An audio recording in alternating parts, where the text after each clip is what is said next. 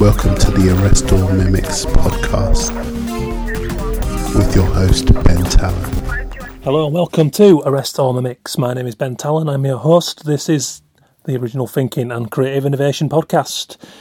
Everybody good?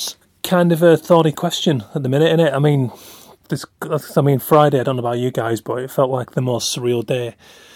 One of the most surreal days in my lifetime, given the political events that we've all had to sort of deal with. It seemed that largely we were all kind of leaning towards the Remain vote in the creative industries. It's a bit of a sweeping generalisation, but I did see some stats going as high as 96% from some surveys.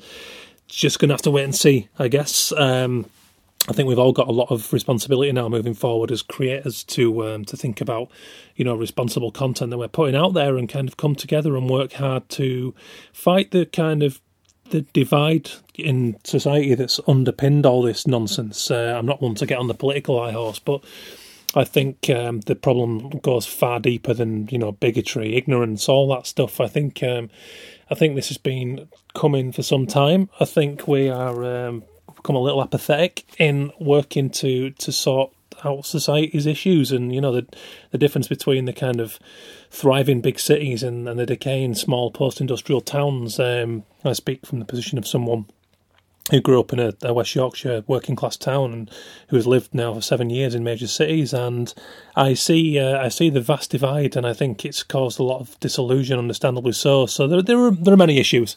I'm actually going to be talking to Shaz from Additive, who is a 3D printer who did the branding for this show, and Shaz does a lot of work with young people in schools, colleges, in society, in youth groups, and she's a mother, and we're going to talk at length about that, about engaging people who've maybe not had the same kind of eye-opening experiences that we've had in the ability to channel our negative and positive emotions. So a lot to talk about there, and we'll come to that in the next couple of episodes. Hopefully the next episode, if I can lock down Shaz for that chat. So watch your space.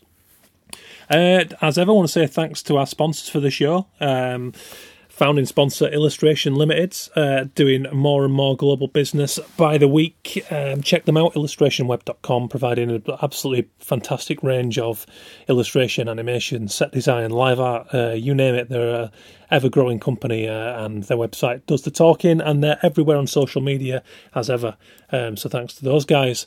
Also, thanks to Heart Internet, who provides us, as we know now, with a nice, juicy SEO/social media/ kind of online geared tip, because we all have to represent our businesses now online, and they give us nice bite-sized tips for every episode to support the show. And this episode, we're going to be talking just a little bit about building relationships online. So, Nick Leach from Heart Internet was talked to me, and we were chatting about the value of kind of building relationships beyond the obvious stuff. So he told me that TweetDeck is a really good tool that allows you to kind of track where your business or your brand name is being mentioned, and then it's about kind of engaging with those people, whether it's positive or negative. So actually, something I hadn't thought about is if someone's kind of got a negative point to raise about your business or your product or your style, whatever it is as a creator, maybe just talk to that person and let them know there's a human behind that brand, and maybe try to put it right, address the issue, whatever it may be. And yeah, probably TweetDeck is a really good one for that, so I'm going to be investigating that myself. So thanks to Heart Internet. And lastly, again, our brand new sponsor, Printed.com, bringing you some amazing sort of ranges of printing, over 90 products. They do a range of cool finishes and anything you could need. You've got full control of your orders. And as I mentioned in the last episode, we're going to be sharing a print story from for each episode, sponsored by Printed.com. And this is a good one. If any of you guys are regulars on the show, you would have listened to the episode with Kyla Paolucci, my friend, and who's a designer in New York. She, I got in touch and asked, because I knew she loves kind of cool printed stuff. We're all kind of like that. We're sort of junkies for good printed material in this industry. And Kyla told me about a little technique that she makes. She makes a new book for every job opportunity. So Kyla currently works at HBO, and every time she gets an interview, she was telling me that it helps her to sort out a portfolio by printing and binding her own book, to kind of get a nice overview of what she's doing, what she's going to be talking about, where her brand is going, and to impress potential employers by showing them that bit of dedication and professionalism and getting printed work done. And she tells me she's still got all the copies from all the different jobs so she can look back, and it helps her get a job through the craftsmanship aspect of it by binding the stuff herself. So she was saying she used it to get internships, and through that process she learned that people love printed books, especially designers. As I mentioned, we all love it. It's kind of design porn. And yeah, she was saying even though things are switching to digital, she likes to show the contrast, that she knows how to deal with printed material and the iPad, and also, that layouts can be kept pretty clean in a nice printed manner, and it just shows a lot of things about yourself. She said ultimately she has a lot of love for a print and a pride in her bookmaking skills. So I thought that was really kind of apt when you look at the work that Kyle has done on major movies in the States, working now at HBO, at WWE. Pretty cool stuff. So go and check out Kyla's work. You can go and listen to the previous episode and hear a full story, and it's got all the links there to Kyla's stuff. So cheers for that one, and thanks to Printed.com for the superb support coming on board to get behind our work in the arts. So about today's guest, I think you're going to like this one. This is about creative introverts. I'm going to be talking to Kat Rose from the Creative Introvert, which is a fantastic initiative. And actually, Kat got in touch with me, which has seldom happened on this show so far. It's generally me approaching guests that I'd like to interview, but I'm very open to and receptive to people's approaches, and not many people do it.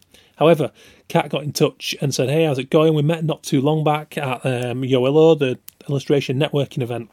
And she said, I don't know if you remember, but I talked about this project that I'm doing, and it's kind of come to the fore, and I'm running it quite, successfully, and I'm having a lot of fun doing it. And I can talk forever about people who are introverted in creative industries, because there's so much made about the need to be bullish and kind of bold and carving out opportunities, which certainly I've benefited from that. But I wouldn't class myself as an introvert. However, there are a lot of people, maybe even the majority, who struggle to talk to people, who find it hard to make that initial point of contact. So Kat has set up a fantastic project dealing with all that stuff. So, she'll give 10 points on a certain topic about being an introvert, how introverts can promote their business, 10-step processes to promoting a blog post without being really kind of full frontal, and just getting around that stigma that is attached to this idea of approaching people you've never met before. So when she got in touch, I thought, wow, what a fantastic project and what a great topic. So I invited Kat to come and visit the studio, which she did. She travelled in especially to sit down in my studio in Woolwich and talk about all those things that we have to deal with being, slightly introvert and not exactly confident in going forward. So I think you're going to find that really fascinating today. Let us know your thoughts. The last episode was, one of the fastest out of the traps we've had so far. Unsurprisingly, Rod Hunt, illustration master, who's been around for 20 years. Do go back and listen to that. If you've got any interest in visual communication in the arts, then Rod is full of wisdom and brilliant stories about his sterling and fantastic career so far. So thanks to Rod for that one. And thanks to all those who listened. Let us know your thoughts at ArrestAllMimics on the Twitter, ArrestAllMimics@gmail.com email, and Facebook.com/ArrestAllMimics. We're on all platforms. It's growing quick, and I'm really excited, and increasingly so. I know I mention this all the time, but when I set this thing up, I didn't expect to have the support of 3 sponsors less than a year into doing this show. And we're now, this is the 27th episode, so it's really, really going strong. And I just want to thank you guys so much for shouting about this on social media, which you do a lot of, for listening to shows, letting me know your thoughts. I'm very new to this broadcasting gig, and your feedback is crucial, so I absolutely love it when you come back and let me know how you feel about a certain show. It's brilliant to engage with people about what they liked, what they didn't like. I've had technical feedback on the show, production values. Bring it all on. I love it. I love to hear what I'm doing right, what I'm doing wrong, who you want to hear from, why you should be on the show. So get all that stuff to me on the social links that I just previously mentioned, or hit us up in private if you need to. I'm easy to find. So what's your background then, Kat? Well, that's That's where it all begins. I basically went to uni thinking if I go down the graphic design route, hey, at least I'll have a job at the end of it. Yeah. But in reality, I've always just wanted to be an illustrator. I just want to draw for a living and, live the dream. After uni, I fell into web design, and that was fine for a few years. And keeping up my illustration as like my hobby, my, side gig. And then one day, that story about there's a dog and he's sitting on a needle or something like that, and it's like howling, and you're thinking, well, why doesn't he get up? And it just doesn't hurt enough. And then one day it did hurt enough, and I quit. I went to Japan on a bit of a whim, thinking, okay, I'll deal with like work when I get back. I'll try and do something. But I knew that I would give illustration a go. And I did, and it eventually it started bringing in an income, but it was a lot of hard work, and I just didn't understand what I was doing wrong. I got an agent, had a terrible experience there, and I sort of had to teach myself the ins and outs of marketing, social media, like everything from social media to email marketing, all of the stuff that I was expecting an agent to do to solve all my problems for me, which hadn't happened.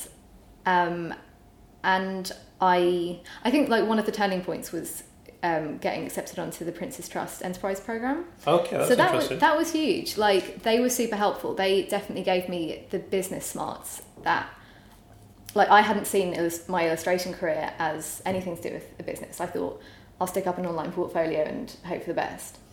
But as soon as I started looking at it from a business perspective, and even if that, like, to me, instantly that made it sound cold and callous, and like I'd all of these mental attachments surrounding business and marketing, and I think that was the first step, was getting over that mindset and then educating myself about, okay, so like, how do we do this? How are other people doing this? Let me look at other industries, because I found that in the illustration world, people weren't really talking about that. Mm-hmm. Like, even now, like I'm still like trying to find people who have this message, and they're few and far between. Like, there definitely are a few. Like, I think Austin Kleon is like a great example of someone who's, telling people, get your work out, like, show the stuff.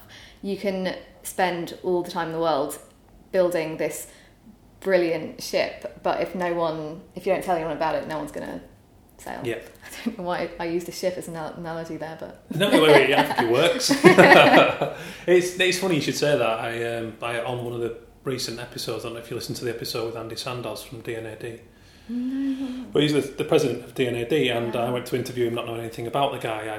I needed to speak to someone from DNAD to kind of validate this special episode I was doing on the festival, and it turned out to be a massively inspiring encounter, and it's actually changed a lot of things in my direction since. And Andy was this, the word president to me doesn't say creativity, but actually he's this really, really laid back guy, but actually he's like the executive creative director of Havas Worldwide, like one of the biggest ad agencies in the world, and now the president of DNAD. It's like a yearly term.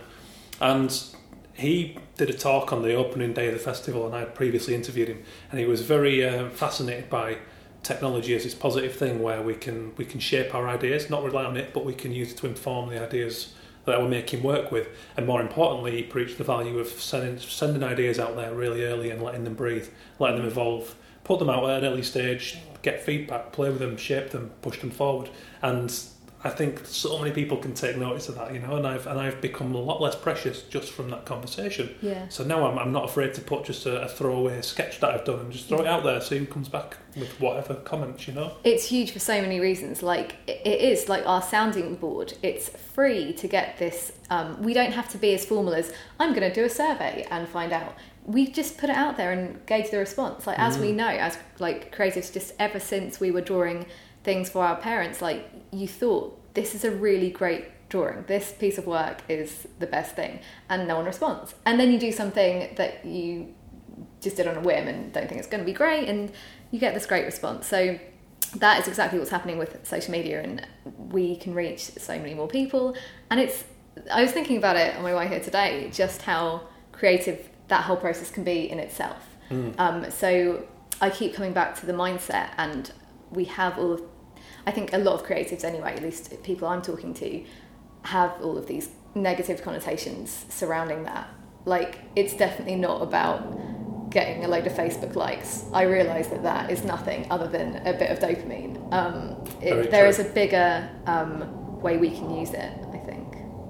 I think so. I completely agree. And then, like everything else, like every other shred of rejection that we have to go through, that the lack of likes, lack of shares, because often it feels like no one's looking. But you'd be surprised the amount of people that I'll start telling about a project and they go, "Oh yeah, so you saw that, really liked it," and it's like, "Oh, didn't like it," and it was like, it doesn't matter. It doesn't matter. That's not really a currency. It's just about putting it out to the world. And on a really kind of obvious level, there's a good story about that.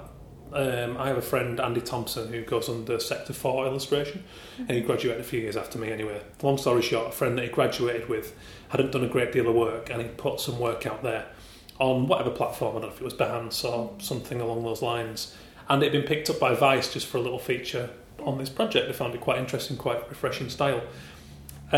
Josh Homme from Queens of Stone Age seen this work and really loved it. In fact, flew him out to LA to stay with him for a month, and he worked on the most recent album cover, the one with the hugging skeleton, the vampire. Yeah. 3 music videos, like an EP, a couple of singles, whatever. It was his whole body of work supporting around that album. Just goes to show you don't know who's looking. Like, exactly. Just put it out there. Don't be precious. Throw it around. And I think like stories like that are really great. And I definitely, I don't want to say that like that's obviously not going to be the case for everyone all the time. Obviously. Of course not. No. But it should be enough that it makes us realise that it is a possibility. And whenever we do get disheartened and like we do put out the great stuff and we don't get picked up, not to just stop because the big thing hadn't happened. I think that, I don't know, don't want to get all woo-woo, but everything happens for a reason, and you can't just stop because you're not getting the expected results. No. What happens is, and I defy anyone to disagree with this, but you reach any point where you've got the benefit of hindsight to look back and piece things together. Yeah. And for what always does and probably always will feel like a massive mess of a process going through any career path in the arts, especially as a freelancer perhaps, you can always look back and piece together this intricate spider web of how these things, how that person saw that and maybe spoke to that person, or somebody gave you that bit of advice which turns you a slightly different angle. And it's just, I can certainly piece together a string of these really valuable mentors who went way and beyond the call of duty in that, okay, we did a commission together, but as it goes in this industry, people with a common interest will often become friends. And I have so many close friendships now with creative directors 20, 30 years more experienced than me. And all it takes from them every now and again is, have you thought about this? They'll shoot me a quick email and I'll be like, God, something just explodes in my head. And it's like, that's 20 years of experience in that one comment that's seen something in my work that I might take 10 more years to see. Yes. And that's why you have to share this stuff, and it can be the quietest, really subtle ways of changing. But I don't know, if you don't put it out there, let's face it, that's not going to happen. So what's to lose? That's what it comes down to. I believe that I think it was Kate Moras in her book, Make Your Own Luck. And that is exactly what we're doing. You have to put a lot of work in, but that makes the luck. And, it's a mixture of these things. And I do, like something you say about mentors, I really think, I kind of wish I found a mentor earlier on. I didn't realise at the time, but you can get mentors from books and all of this great stuff. But if you're not like directly speaking to a person, even if it's by email, you can't really get that personal response. Even if they're like ignoring you, like that's fine. At least you're putting it out there. And I've definitely realised the value in just trying. Just try. Like you have to. It's all you've got.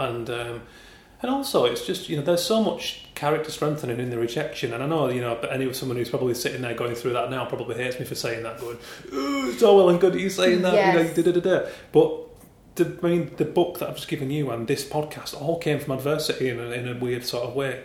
I was sitting there going through the same thing as everyone else. 6 weeks without work when I started to write. Hadn't written since GCSE. I got so wound up with the fact I'd done 2 years of full-time freelance. Suddenly I hit a 6-week dry spell out of my own hands. And I was so angry, I was so kind of deflated with it all, rattling around this flat, working from home. And I sort of had no other outlet but to set up this blog and just rant, and it's like that started. I've not only got friendships from those pieces that I would write, but it ended up getting a book deal, and this was over a number of years. But it's the fact that I put this writing out there, and those early posts were rubbish. They were badly written. They were angry. But it was you. It was me, and it was something from the soul that I was, this kind of bile that I was putting out there, and I had no idea. There was no plan to write a book. It's just that people started getting back in touch, going, "Oh, I'm going through the same thing. How's it going? I'm living in Bournemouth, whatever. You're in Manchester, but I'm right there with you. It's frustrating, but." And I was like, "Wow, this is really interesting. Someone's listening. Someone's reading this stuff, and maybe there's a niche." And as you said, about not many other illustrators were discussing that stuff. Yeah. And suddenly the light bulb went off, going, "Oh, no one's writing about this in a really brutally honest fashion." So, that's it. It's like, I feel, especially when I meet up with other illustrators, you could say that you are living this dream, because that is what we've been wanting to do, to get paid to draw. But the reality is a lot scarier and sometimes more miserable, and you're doing work that doesn't end up looking anything like you wanted it to, thanks to the great client, and all of this stuff. And we can complain to each other on drunken nights out, but we then don't do anything about it. And I don't think there are enough people saying, "Hey, have you thought about doing this?" Or and it goes back to that thing of we all know the feeling of being at uni and having to stand up in front of your 30 or X amount of colleagues and peers and put your work down and have it critiqued.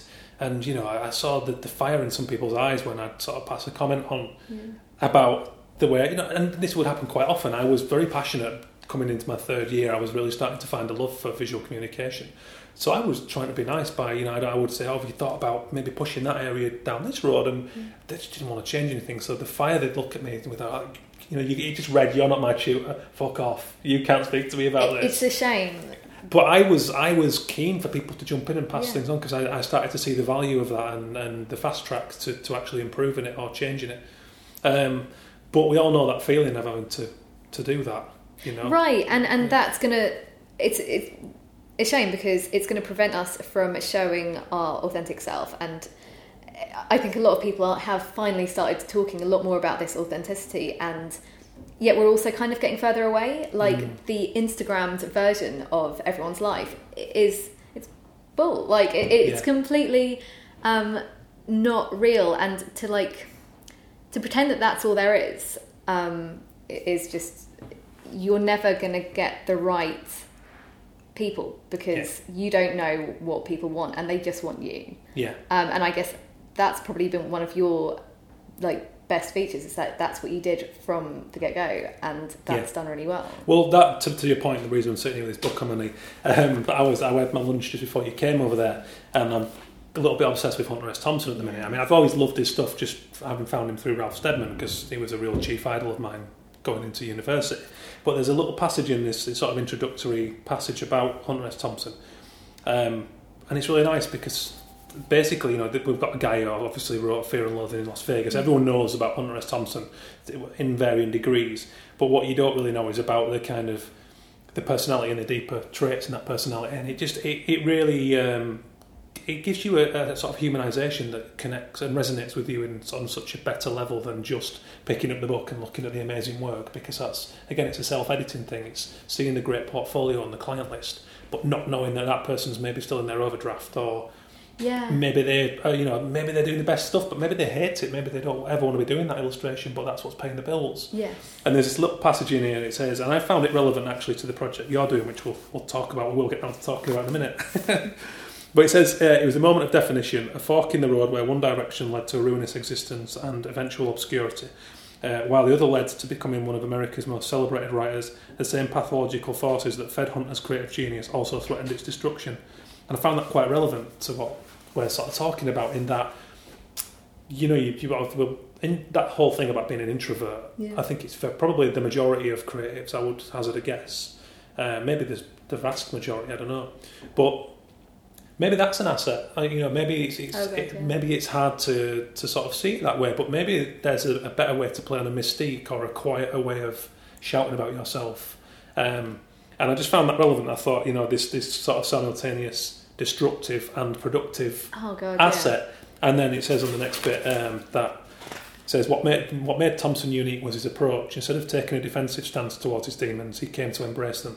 It was never a case of burning the candle from both ends. Hunter was calculated, and those beasts became accomplices, features of the renegade persona he'd already begun to develop. Oh, I love that. And that's beautiful, isn't it? And it's like, and I thought that's wonderful. And why shy away from the fact that maybe you're quiet and you don't like speaking to people? Yeah. Why do you have to speak to people? You've got all these channels now. Maybe you could start creating this really enigmatic persona, or maybe you're going to do something completely different. I don't know what it is, but there are always ways to embrace anything that's perceived as negative, I think. Completely. It's using your adversity to I think I said that wrong, but overcoming the adversity by using it. And I think I'm starting to see that. So I've been looking into that a lot, and I do have this theory, which I haven't proven, but certainly that I think the majority of creatives do have this, at least an introverted side. Like, because I'm definitely not an extremist. I think it's obviously a sliding scale, and I can definitely do my like faux extrovert thing when I need to, but at the heart of it, like I was saying earlier, I definitely work best alone, and I definitely get energized by alone time, and that's a good thing for creatives who do need to spend a lot of time on their work. Then it's kind of helpful to be able to do that and get into a flow state and just produce basically. But I've been reading a lot of stuff by the guy who wrote Flow. I can never pronounce his surname, but it's like Mihaly Csikszentmihalyi. Yeah. Anyway, I'll like send you a link. But basically, this guy wrote the book Flow, which is quite I think that's quite popular in like the creative realm. But he's also got one called Creativity, and he lists out all of these like contradictory qualities of a creative, and I couldn't believe how true they were. So I think it is like one of them is this kind of balance between introversion and extroversion. Like if you are an introvert, you can put on this extroversion thing, and vice versa. Like a naivety as well as a very kind of rational side, and like playfulness as well as being grounded in reality. Like all of these different contradictory things that you can make work for you. I think for me, I realised like fairly recently that my impatience is a good thing and a bad thing.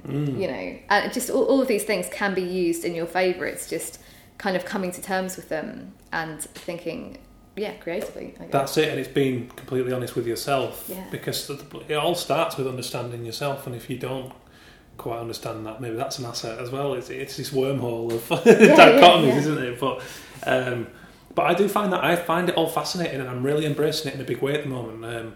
And this is not the first time I've mentioned it, but I recently read Malcolm Gladwell's David versus Goliath, and I would recommend that highly for the same reasons. Have you read it? I have a while ago, but so good. And I just grabbed it running through JFK Airport. I was in New York with my brother last year, and I had $20 left over. Wasn't going to get it changed back, so I just grabbed that book. So I read a previous Malcolm Gladwell book called Blink, which was fantastic as well. Good. Yes, it's awesome, isn't it? And it was actually, again, it was another pivotal turning point for me. This chance find, and now I see very little as actual negativity. I like I just read in that passage, I grab it all and use it to the nth degree. It's like about a bunch of mates laughed at me recently about I somehow managed to win the Creative Agency of the Year award at the London Awards, which was a total freak because I'm a one-man band and probably shouldn't have been in that category. But I love it, agency, we. That's it, I guess I'm doing wider work, and that's why someone encouraged me to go in for it. But what my initial reaction was to spit my dummy out and to say, no, take me off the list. I hate the voting system and I don't want to get sucked into that. Vote for me, please. But in the end, then I turned that around and used that anger as kind of inspiration to go, no, do you know what? I'm going to try and pull this off. Like, I don't think I will, but why not give it a go? And my way of dealing with that was creating a very weird and subversive poster series using llama heads and kind of superimposing themselves on me from this photograph. And it got increasingly weird, and it became this only a one-man joke. It was only me that was finding this funny and putting it out there. And I was getting mates from back home who were like Sparkies and stuff, picking up the phone going, what's this? Like, what? You've lost it. And I just found it hilarious. And it actually snowballed and got more attention than it would from going direct and going... Yeah. It was just Vote Talon with his weird llama images. And I ended up winning the thing. I don't know what influence that had, but it was almost a personal experiment to put into practice what I'd been reading in David versus Goliath about, okay, I'm one guy against agencies with maybe 15 employees. Yeah. I can't use a numbers game, so why not use my weirdness? Yeah, that's so brilliant. That is really inspiring. I've been reading a lot of Seth Godin's stuff on marketing. Like, you attach him to marketing, but he's not really to do with that. He's like about something so much bigger. I think it's called We're All Weird. And that has really inspired me to embrace the weird. I think most of us as creatives, like, we probably grew up as like the weird kids. And I think that something along the way kind of tries to stop you. Like, the world tries to beat that down and makes you conform. But ultimately, we will always come back to being weird as long as you let it happen. And once you get those positive reinforcements back, you know, when you do bring out the llama heads and people are like, yeah, we like it, then it's great. It's great to have that. And even if you don't, even if you try being weird and it doesn't work, just try again another time. It's still, like, you never know. As we said about putting things out early, it's still just a process of elimination. Yes. If you put it out there and it completely bombs, so what? I mean, I started up a project called Deckful with Dirty Freud. He's an electronic musician, my best friend.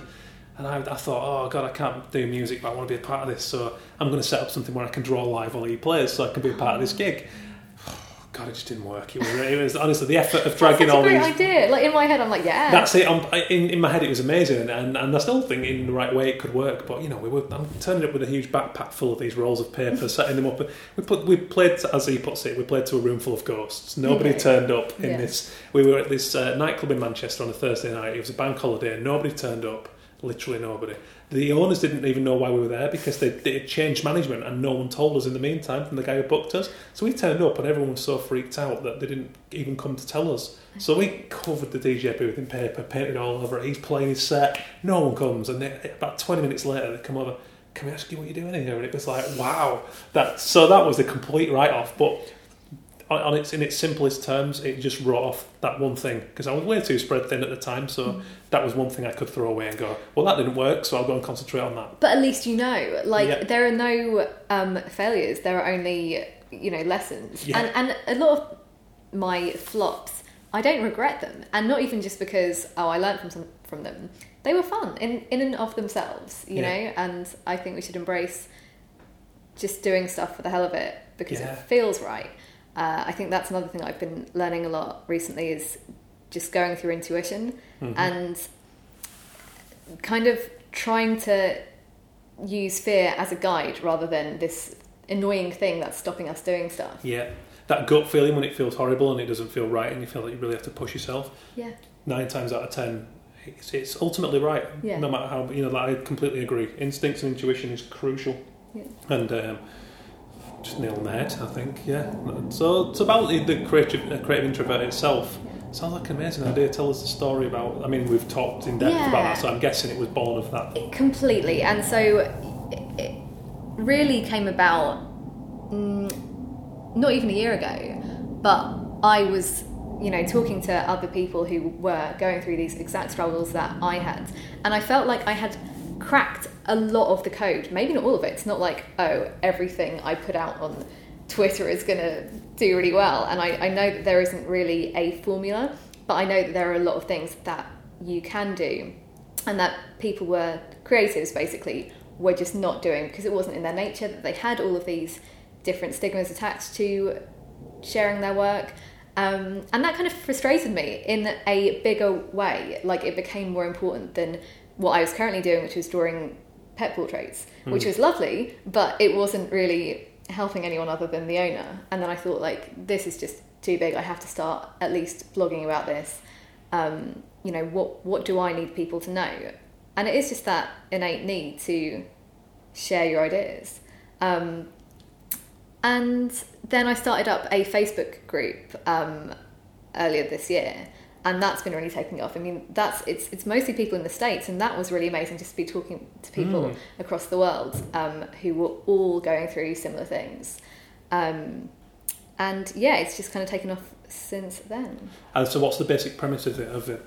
What's the idea, the overriding idea? The overall, I guess it's partly, I mean, the blog side of things is just my thoughts, like educating people about this is what you could try. these are the mindset issues. Like at the moment, I'm very much focused on getting the mindset right. I think everything I know about like the technical side of things, that comes later. I think I realised that I can't expect people, just like I couldn't have done, run before you can even want to run. I'm not even talking about walking. I'm just like, if you don't want to do it, then you won't do it. I think that's one of the biggest things. I speak to a lot of creatives who are like, yeah, I want to make art. I don't want to go on like Instagram. And that's brilliant. Like, definitely make the art. But what I want to do is just make sure that as long as their mindset is right in terms of I want to share my work, and I understand that I can't just make it and expect people to come and then be put off and then just like bitch and moan because people aren't finding my work. Actually do something about it and get it out there. And then I can start explaining, hey, you don't need to spend like loads of time trying to be on every social media account. You don't need to like worry about all of these little things. You just need to do X, Y, Z and see what happens.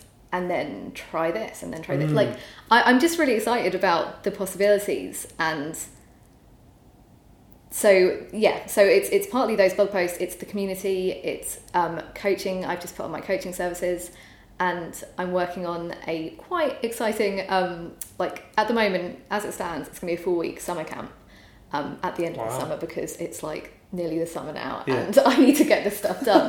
But that's something that it's in the works, basically. So I'll talk more about that. So it's essentially a sort of, you're creating an area and a personality behind that where fellow introverts can come and actually pick up some tips, share feelings about their inability to do that. Completely. I guess, So I think it's a wonderful idea, because I do think, like, as I said, we are dealing with a vast majority of people who, you know, I mean, I meet people and I have become a people person over time, but I was not always that way, you know. As a 15-year-old at school, I could be a little shit like the rest of them, but deep down, I hadn't found any kind of identity really. You know, I was obsessed with football and music, but that's it. And you know, invariably at school, a lot of people can be two-faced, so you don't find your true mates at that point.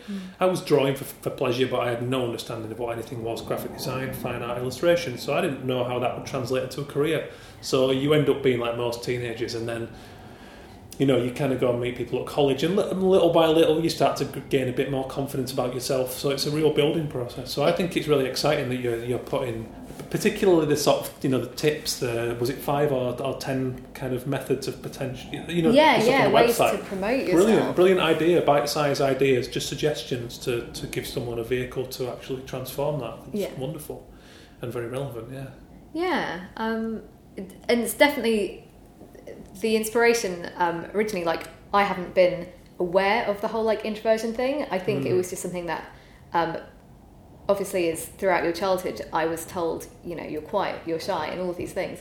It's not that. It's definitely something else. And I think Susan Cain with her book Quiet has definitely started this. I mean, she calls it the quiet revolution, and I wouldn't be as cheesy to say that, but it is that. It's people embracing that side of them, and which ties back into what we were saying earlier about using our, you know, what we thought were things that were holding us back, and using them positively. Well, I think so, definitely. And again, it's working with what you have. What I've got in abundance is the fact that I'm from a small working class Yorkshire town where I grew up with a large group of male friends. I mean, I had friends who were girls too, but invariably I was in large groups of lads, and there was this real sort of hustle to be the alpha, like in any friend group, you know. And so I can talk to people, and so I use that, and I try to, you know, get past email and the rest of it, and become a face where I can go for a beer or a coffee.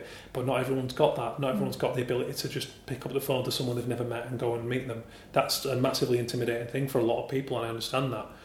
And I was lucky enough to interview Ken Garland, which you're probably reading that book, who's a bit of a hero of mine. I wrote my dissertation on graphic activism, and it was a pretty rubbish dissertation, but I learned loads from it and came across all these amazing people, and it lit something underneath me about positive ways in which I could put this quite antagonistic side that was coming out in my drawing. I like to draw, you know, my teachers offensively. I would get in trouble for doing that, and some of my tutors sort of guided me the right way into channeling that into graphic activism and to charity work, for example. But I went and interviewed Ken for an hour for a charity campaign that I was doing. He invited me around to his studio, which was just a mind-blowing experience. And Ken expressed a concern in the digital age right now, in the social media age, like you say, the sort of Instagram land, that type of thing. He expressed a concern for the people who are not bullish enough to go and bully opportunities out. Maybe the quiet person who needs a little more nurturing, a little bit more care from their tutors to develop whatever it is they use to compensate for the fact that they're not a good talker. Yeah. And I thought, God, yeah, he's totally right. I went to uni and college with a number of people who could not talk like I could, and I wonder, what are they going to have to do to get around that? It's huge. And from speaking as somebody who's struggled with that themselves, it's painful for me to see it in other people now. So I think that is what is my driving force, and that's I think one of the first things that I ask people is, what is their why? Like, why do they want to share their work? Because if you don't know why you're doing this thing, then you're not going to try to overcome the things that are holding you back. And so I think at least having that fire under you to get your word out, even when you're finding it really hard, and even when that fear and the resistance is weighing you down. I think the other thing about social media is this whole comparison thing, and I think that's something that's holding a lot of people back. So those, the more quiet people, they're kind of saying this has already been done, they're doing it, they're doing a really good job of this, I'm just gonna be quiet. But it's crazy, and I think if I can just convince a few people that it's worth trying.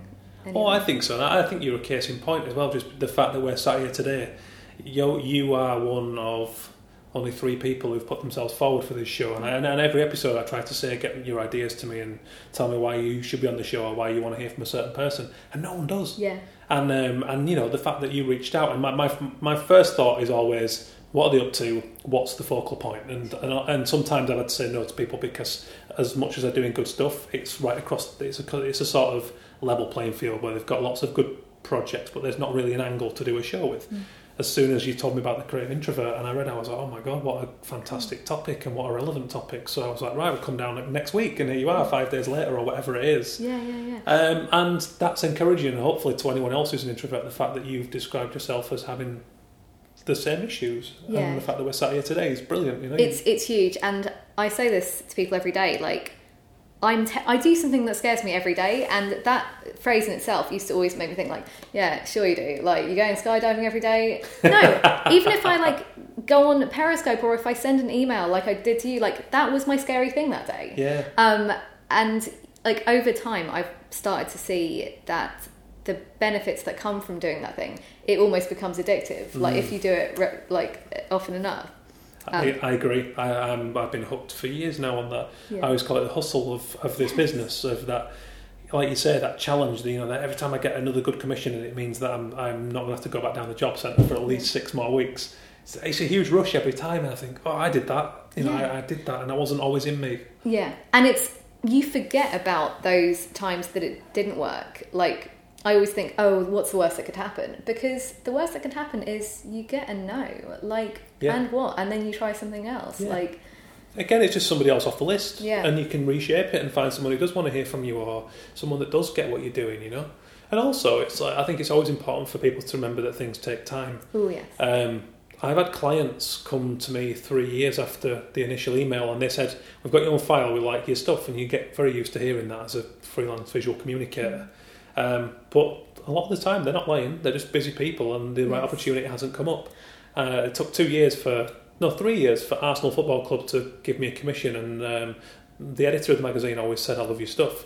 And when he did come, I got 2 full seasons worth of work. Every Match Day magazine, it just took that long for the right project to come up, and he meant it all along. But I didn't know that. That was just another kind of knock. That was another rejection in my eyes. But then suddenly it's validated when he comes back and gives me that project, and it's like, oh, he meant it. So maybe all these other people meant it, and maybe that could happen at any point. So then you get back to pestering them, and it's like... And completely. And that whole thing, no one else's mind changed, your mind changed. It's how you see it. So one thing that helped me was realising that people who didn't email me back weren't just being twats. They were busy. I didn't realise this when I wasn't busy, but that I started realising that, don't take anything personally. I read that book by something... honoraries, the 4 agreements, and one of them is don't take anything personally. Like it's not about you. So just keeping those kind of things in mind really helps. And I think this whole thing, like, I'm not trying to say that, you know, you're an introvert, just start using social media and everything will be well with the world. Definitely not. Like, it does all take time, and it is this constant process. I'm still on this process of, you know, getting my mind around the whole fear of putting myself out there and stuff like that. But I think we always will be, to a degree. I mean, it's for anyone who's going to go and visit, let's say, my website or my agency's website, they're not going to believe that. But every day it feels like a challenge, and every time I go after somebody new or whatever, I always feel like they're like the perpetual pest, and I feel like I'm intruding on that person's day, and, you know, an email that's going to take up 5 minutes they don't have to spare. But you kind of get used to just going with that and ignoring it and putting it to one side. It doesn't mean it's not there, but you have to kind of brush it aside. And that's huge, and that, I think, is like one of the signs that says you're doing the right thing. You know, if it feels too easy, then you're probably not doing the right thing. Yes, it's very true, actually. And you know, when I first sent stuff out to WWE, which, as you can probably tell, is my dream client, and I love the wrestling and never did grow out of it. How the hell could I know that one of the creative directors there was from Bolton in Manchester, and I was living in Manchester at the time, and immediately we've got this connection, and it leaps me above all these people that he's hearing from every day, and I ended up getting the client, and we're really good friends now. And I didn't know that, but if I hadn't sent my stuff out there, that would have never happened. Exactly. So that, hopefully, that just underlines why you should do it, and what the hell, you know, just get it out there, nothing to lose. That's the huge benefit of all the social media stuff now on the internet, is that you've got this space to put your work out. So, and nothing's gonna bite your hand off. As Andy Sandoz on the previous episode said, like, technology's not going to shoot you. Yeah. You know, it's our friend. Like, we can use it in amazing ways, as long as we're smart about it, I guess. Yeah, exactly. Like we said about the whole mystique thing, not everyone's got the talking skills or the communication skills, but, you know, then again, why not go down an enigmatic route? You know, Dirty Freud, who's coming up on an episode, the guy I mentioned, who's a producer and electronic musician. When we lived together, we created this whole fictional character for him to work under, this kind of time-travelling DJ, and he's really run with it and really built this. That's fed into his sound, and, you know, and he's gone down that road. And I would say, like, embrace that mystique side of it. You know, put, you know, cryptic posts out there without an obvious description, and just let, you know, tease it a little bit and think about that side of it. Think about why good television is good when you build up to, let's say, an end of series finale. That's very clever writing, building someone up to a climax. So think about that. Think about why good books grab you. You know, if it was all just out there on the first page, there would be no build, there would be no flow, and rise and fall in there. And I always try to think about that when I'm putting myself out on social media as well. The reveal, absolutely, I love that. Build up to, you know, with the podcasts, I don't just kind of splurge out there and go, right, there's another episode, and wonder why no one's listening. 2 weeks in advance, I'll start to share the person's work or share a few of their tweets, whatever it is, just very subtle things without me having to say a word about me. But, you know, it's a creative process in itself. Like, if you have fun with it, you know, that to me sounds like it can be fun. Like, the whole thing. It can be fun, yeah, absolutely. And, you know, just the very fact that I've been lucky enough to interview, I mean, I've got Adrian Shaughnessy coming up. Who, wow. Yeah, it's a huge name, and you know, it took me 3-4 months to peg Adrian down, and luckily for me, he was kind enough to invite me to the RCA to go and, you know, chat to him after work, giving me his precious time during marking time for his students. Wow, you know what, he didn't have to do that for me, but he did. And I came away with, you know, 3 personal recommendations and contacts from him for other people he felt I should get on the show. So I was like, wow, that's amazing. And I think it's also really, you know, it reaffirms your faith in humanity when you do get those people and you're like, oh, I really didn't expect them to even reply. And you get that back. And I think it makes sense. And it's not that crazy, because when I think about it, like, if somebody was to contact me for whatever reason, you want to help because you've been helped, and it is this ongoing thing. Yes, it's true. And I find myself, once the recorder was off, I found myself sat there running plans to start an agency, which is a very loose term of the use of the word agency, but I've got plans to start a collaborative project that's going to be more multimedia in the future. And I was very much like, oh God, is this just another division of my time that I shouldn't be doing? Should I be concentrating on my illustration? So I ran it past Adrian Shaughnessy, like, he's one of the top graphic designers in this country, probably ever. And there I am, sat in his study, running this idea past him, and I just thought, I didn't plan that, but it just felt right because Adrian was a lovely guy, and I thought I could just at least, see the way he reacts to me saying this to him. And he kind of did validate the idea and the angle that I was coming from, and I came away feeling so much better enthused. That's amazing. And I was very close to not emailing Adrian because he's Adrian Shaughnessy, thinking he'd reject me, but then I always have that thing in me that has to know. So that's it. And I realised that the other day, I was thinking, my fear is strong, but my not wanting to have regret is way stronger. Yeah. You got to keep regret out of the party, and I think I'll do anything to avoid that. Yeah. Well, that's it. That's absolutely it. The need to know is more powerful than the worry. Yeah.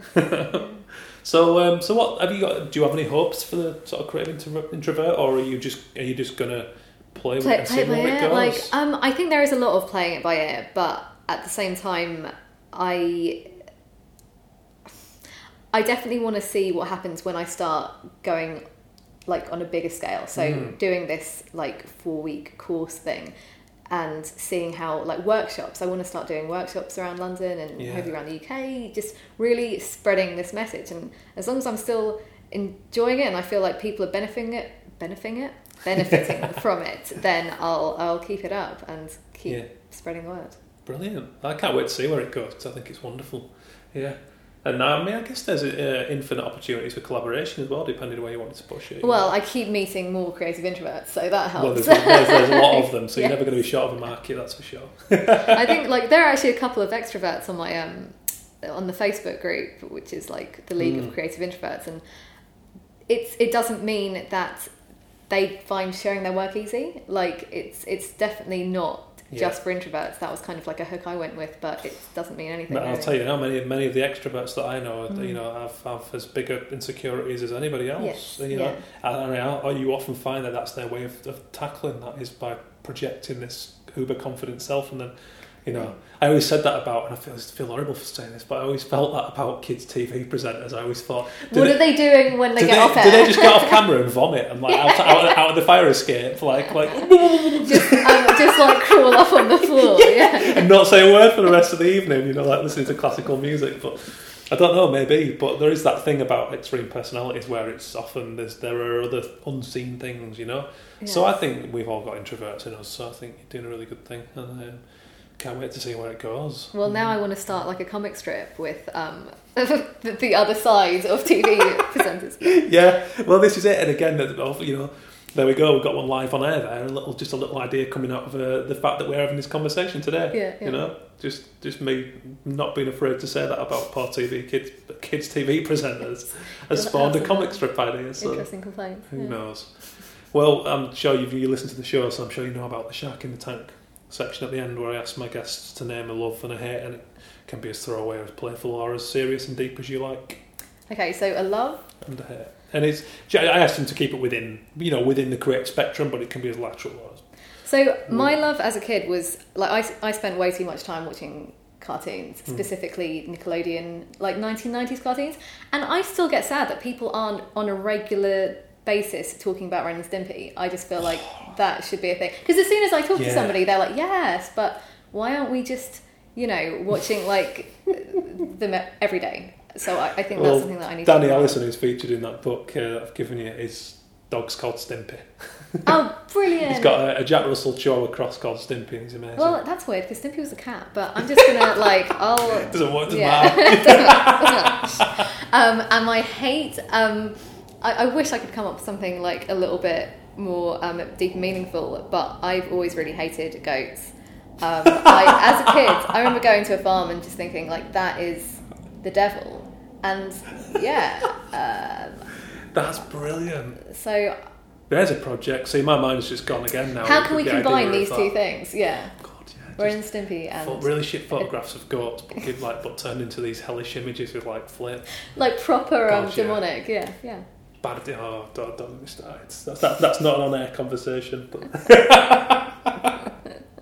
Well, that's brilliant, and they're great answers. They're Okay. right up there with my favourites of the Shark in the Tank answers. They're brilliant. Lots of food for thought. And before we finish, where can people find The Creative Introvert and your work? Quite unoriginally at thecreativeintrovert.com. Nice and easy. Yeah. And you're on social media channels? Of course. Yeah. Otherwise I'd be a bit hypocrite. Like, no, I hate them. Brilliant. Well, as ever, we'll include all that in the show notes so Sweet. people can follow up on the things we've been speaking about. Well, that's been brilliant. So Thank you so much for having me. No, it's been a pleasure. Thank you. So thanks so much to Kat Rose for coming down and taking the time to come and chat about all you introverts, who she's kind of doing a really good job of representing through this new platform. I'm forever wowed by the amount of new initiatives that people are coming up with and actually, getting on with and doing and putting out there. And this is certainly one of those, right up there. Tremendous idea, really well presented, really nice lady and really passionate about that. So go and check it out, thecreativeintrovert.com. Easy to find. Have a look through it, see what's going on. I really enjoyed that conversation, and I wasn't always a kind of talker, or I didn't always have the ability to do this, all the confidence, so I totally get that. And even though I'm a people person, I still find it incredibly hard just to pick up the phone to somebody who has not asked me to call them and go, hey, how's it going? Ben Talon, illustrator. I trip over my words. I find it a real challenge, and I think we all do to a degree. So I think it's a very valid and very relevant conversation. At a time when everyone looks good on kind of Instagram and Twitter and all that stuff, it's important to remember that we're not all that confident, we're not all that outgoing. So, there's a nice kind of community aspect to what Kat's doing. So go and check it out. Do look at what she's up to. Like I said to you before, hoping to bring you Shaz from Additive, a 3D printing company. Shaz is fantastic, very passionate about the issue of engaging young people with art, and she does that through her 3D printing. So that's going to be a belter of a conversation, let me tell you up front. So I hope I can bring you that for next week. Watch this space. I don't always quite know what the next episode's going to be, but thanks as ever for getting involved. Thanks to my sponsors, Illustration Limited over at illustrationweb.com, Heart Internet and Printed.com. Go and check them all out. Doing brilliant stuff. Great web and SEO provisions from Heart. Printed.com, as it says on the tin, bringing you an amazing range of printing materials, leaving you in full control. So really, really cool to have the support of these guys who actually give a shit about the arts and the creative industries like me. So thanks to all of them. Thanks to all you listeners, lovely listeners, for sharing this stuff everywhere. Keep up the good work and keep supporting me, because it means I can keep bringing you this show every week, which I love doing. So I hope you're getting something from it as ever. Thanks again to Kat Rose from The Creative Introvert. Really amazing stuff. Cheers for listening, guys. Catch you soon.